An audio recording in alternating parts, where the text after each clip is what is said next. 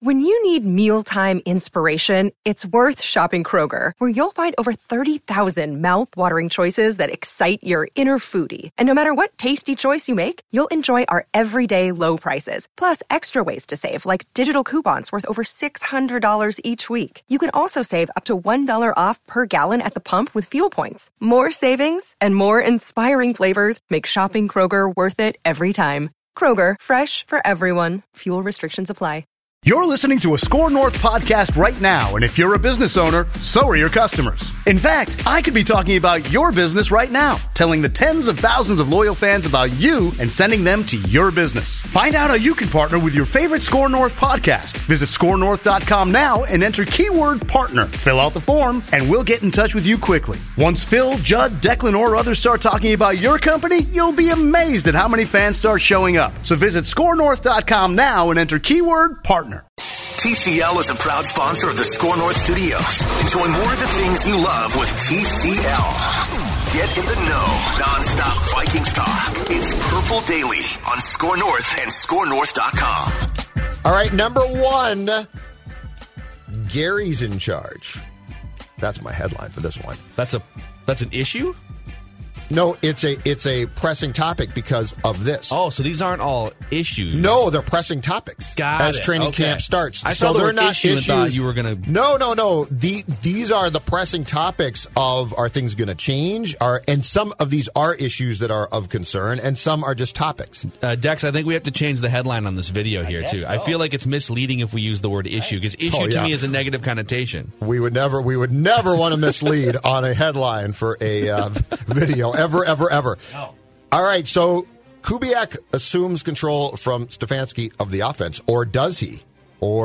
Because, all right, Kevin Stefanski got the Browns job after last year, in part because he did a very good job of executing and play calling the offense for the Vikings, Phil Mackey, in 2019. We all agree on that, right? Mm-hmm. But as we talked about at the time, whose offense was he executing? It was Gary Kubiak's. Mm-hmm. So now Kubiak goes from being an advisor for Stefanski and the offense to basically being the guy calling the plays. And Zim, on his Zoom call on Saturday, was asked about this and about the changes and about, is it going to be really different with Stefanski gone now?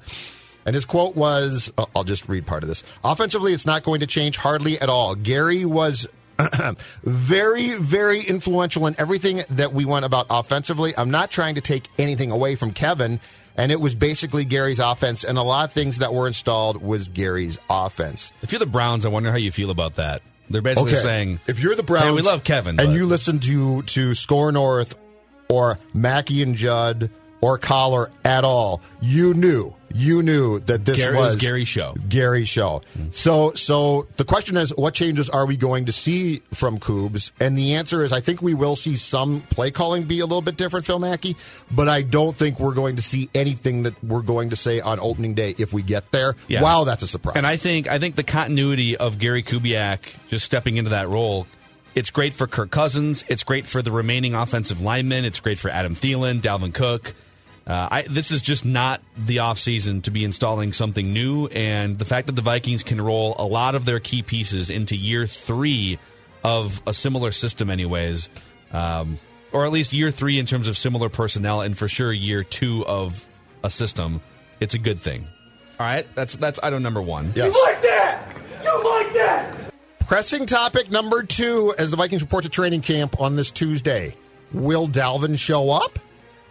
All right, I'm very confused. In early June, Dalvin's reps through ESPN basically said he's done participating in anything until he gets a new contract. On Saturday, on the Zoom call, Zimmer said he's showing up on Tuesday. Who told you that, Mike? He did. On Saturday evening, Dalvin's representatives, again working through Bristol, Connecticut, said, congratulations to Mike on his contract extension. He never talked to Dalvin. All right. So, but it never said he's not showing up. And then yesterday, I guess Zim went on a all-sports station that is based in St. Louis Park, and he said, I never said I talked to Dalvin. All right. I'm going to swim through all the crap for you. Dalvin will show up because he wants to be an unrestricted free agent after 2020. But it is a question, and Phil, the last thing about this that's going to be very interesting to see is it's been floated out there that guys like Kittle and Cook, who don't have new contracts, are going to show up and then refuse to participate in practice, to which I have one question. Aren't you violating your contract? And what would the value of, if there is a clause, a contractual clause that says you must show up to training camp to trigger that year of service, right? Mm-hmm. Why would there then be a loophole that says, if you just like physically show up and wear, I don't know, socks with sandals and stand on the sideline, you're good. You're good. I feel like you should have to at least participate in a practice. Yeah, I'm with you. Or all of the practices. I understand why Dalvin Cook is looking to leverage this point in his football career to make life-changing money. And you could argue maybe he's made life-changing money to this point. He's made like $5 million in his NFL career through the first handful of years. So I get it from his perspective that this is his one shot. He was put on earth to play football. This is his shot professionally to set himself and family up for life. And the Vikings have to say, too bad. Like, the Vikings have to say, dude, like, you're under contract this year for $2 million. We'll figure out 2021, whether it's us or somebody else. Like, you'll get another contract in the NFL. But for this year, for many different reasons, we just need you under contract for $2 million.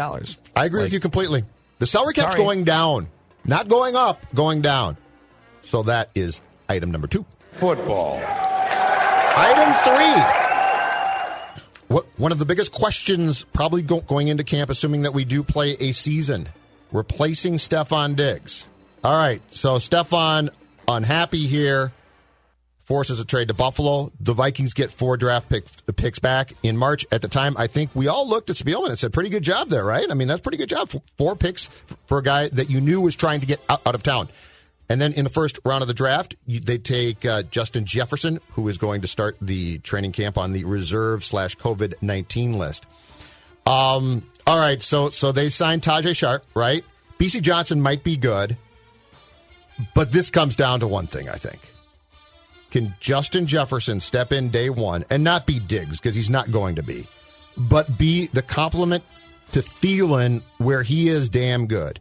Because I don't see a workaround here where if Jefferson struggles, and believe it or not, we have seen Vikings first-round receivers in the past struggle. If Jefferson struggles in year one, I don't see a great workaround to it's going to be fine. So really the question becomes, how quickly can Justin Jefferson replace Stefon Diggs to the point where the Vikings offense can operate as efficiently in the past game? And I actually think in terms of making up for the absence of Stefon Diggs, I don't think it's 100% on Justin Jefferson. I think it's probably like 40 or 50% on Justin Jefferson, which is that seems like a fair ask for a first-round draft pick who's highly touted, who put up huge numbers in college. And I honestly think the other 40 or 50% is partially Adam Thielen just staying healthy for a full year. Sure. And any remaining chunk of that pie, let's call it 30%, is Irv Smith. I think it's time for Irv Smith to take a step forward and be more of a force in the Vikings passing game. So I'm obviously not saying that Irv Smith is going to do the exact same things that Stefon Diggs does, but in terms of overall productivity in the passing game, it can't just be that Justin Jefferson, you got to make up for Stefon Diggs. It's partially Justin Jefferson, it's partially Adam Thielen's health, and then it's partially Irv Smith maybe emerging as a go-to pass-catching tight end in the NFL. And he's damn good, too, so that's very possible. I don't think I would ask for much more of Kyle Rudolph at this point in his career. Like, he's good. Yeah. If he can catch 30, 40 passes and... Just can't really jump. That's fine. He just has to just stand in the back corner of the end zone and catch touchdown passes. That's all we need from him. It's important that Jefferson is perceived as a threat, because if opposing teams can roll their coverage plans to 19 too much, that becomes a bit of a problem. Football. Pressing topic number 4. Where will Cleveland land? You like that? Wow. Ezra Cleveland, second-round pick by the Vikings. He is without a question, I think, he is the left tackle of the future. And, of course, when the Vikings drafted him, there was talk about, is he going to be moved to guard for 2020 so that Riley Reiff can stay at left tackle? Are they going to try and shift Reiff to guard so that Cleveland can start from day one at tackle? But with no OTAs, no camps, basically no preseason games, I think it's a real question of, is Cleveland going to be expected to start on day one now, or are they going to be comfortable basically having him be the backup for most of this year to Reiff at left tackle, and then assume that job in 2021. I think if you get too grandiose with your plans of let's just move this guy here, it's one thing to have that guy on the field all summer and spring and do those things. It's another to ask a kid coming in, hey, we're going to play you at guard for a year. So I think it's a viable question about where Cleveland is going to play, and I think there also is the question of, are they going to expect him to play much in 2020, or is this going to end up being a learning season? That's actually my biggest question. In a normal season, I actually don't think it's a stretch to say that he would start week 1, at whether it's guard or tackle. Mm-hmm. This season, because we're sitting here and it's the last week in July, and they have yet to really get their hands on him at all, until last week. I think the question is, does he start at all in the first month of the season? I think he's going to play. He's going to play, and they're going to need bodies, and there's going to be injuries, and guys are going to test positive for COVID. But do you move him off? Do you consider him going off of tackle? And in Reiff's case, too, if the plan had been in the spring to move Reiff to guard, I don't think that's a fair ask now, because I think the last time he played guard was in college at Iowa. Yeah. So I would probably look because this is the last year of Riley Reiff's contract, and he's got 2 years left, actually. Well, but they can cut him after this year. Yeah, I mean, this is the last year of I think the guaranteed money that matters. So, and I would probably, instead of looking to have one guy learn a position in the NFL for the first time and then another guy relearn a position he hasn't played in a long time, I would keep the left tackle stability early on. Mm-hmm. And by stability, I mean he's not spectacular at left tackle, but he's reliable enough. He's not a disaster. He's not TJ Clemmings. I would start with Riley Reiff at left tackle and then go from there with whatever happens in training camp. And our last pressing topic on offense. The defense comes tomorrow, FYI.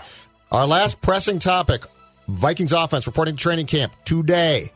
Speaking of guard, are you familiar with the works of Drew Samia? Because if you're not, you should be. My guess is opening day, unless he absolutely falls flat in camp, that Drew Samia is going to be your starting right guard. Now, he got into 2 games in 2019, and he played on the offensive line in 1 game, but he played a good percentage of the snaps in that last game against the Bears when the Vikings had a playoff position locked up. Mm-hmm. But Josh Klein is gone.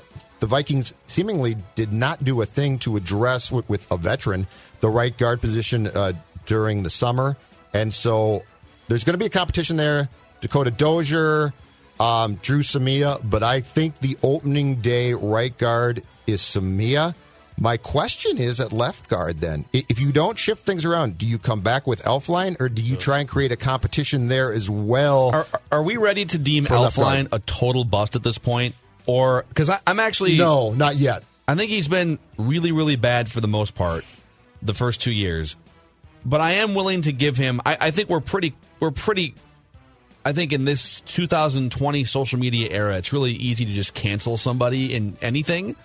And I think we do it with young athletes where we just, the guy's bad as a rookie, and so he's canceled. Sure. Or he's bad after his first couple of years, and so get him out of here. I'm willing to give him a few games, a month or two, to see if there's some improvement. Because he was very highly touted as an interior offensive lineman coming out of Ohio State. He was good his first year. And then he got hurt a couple separate times. I think he cracked his shoulder pretty badly in the conference title game. But he was pretty good that first year at center, got moved to guard, and struggled.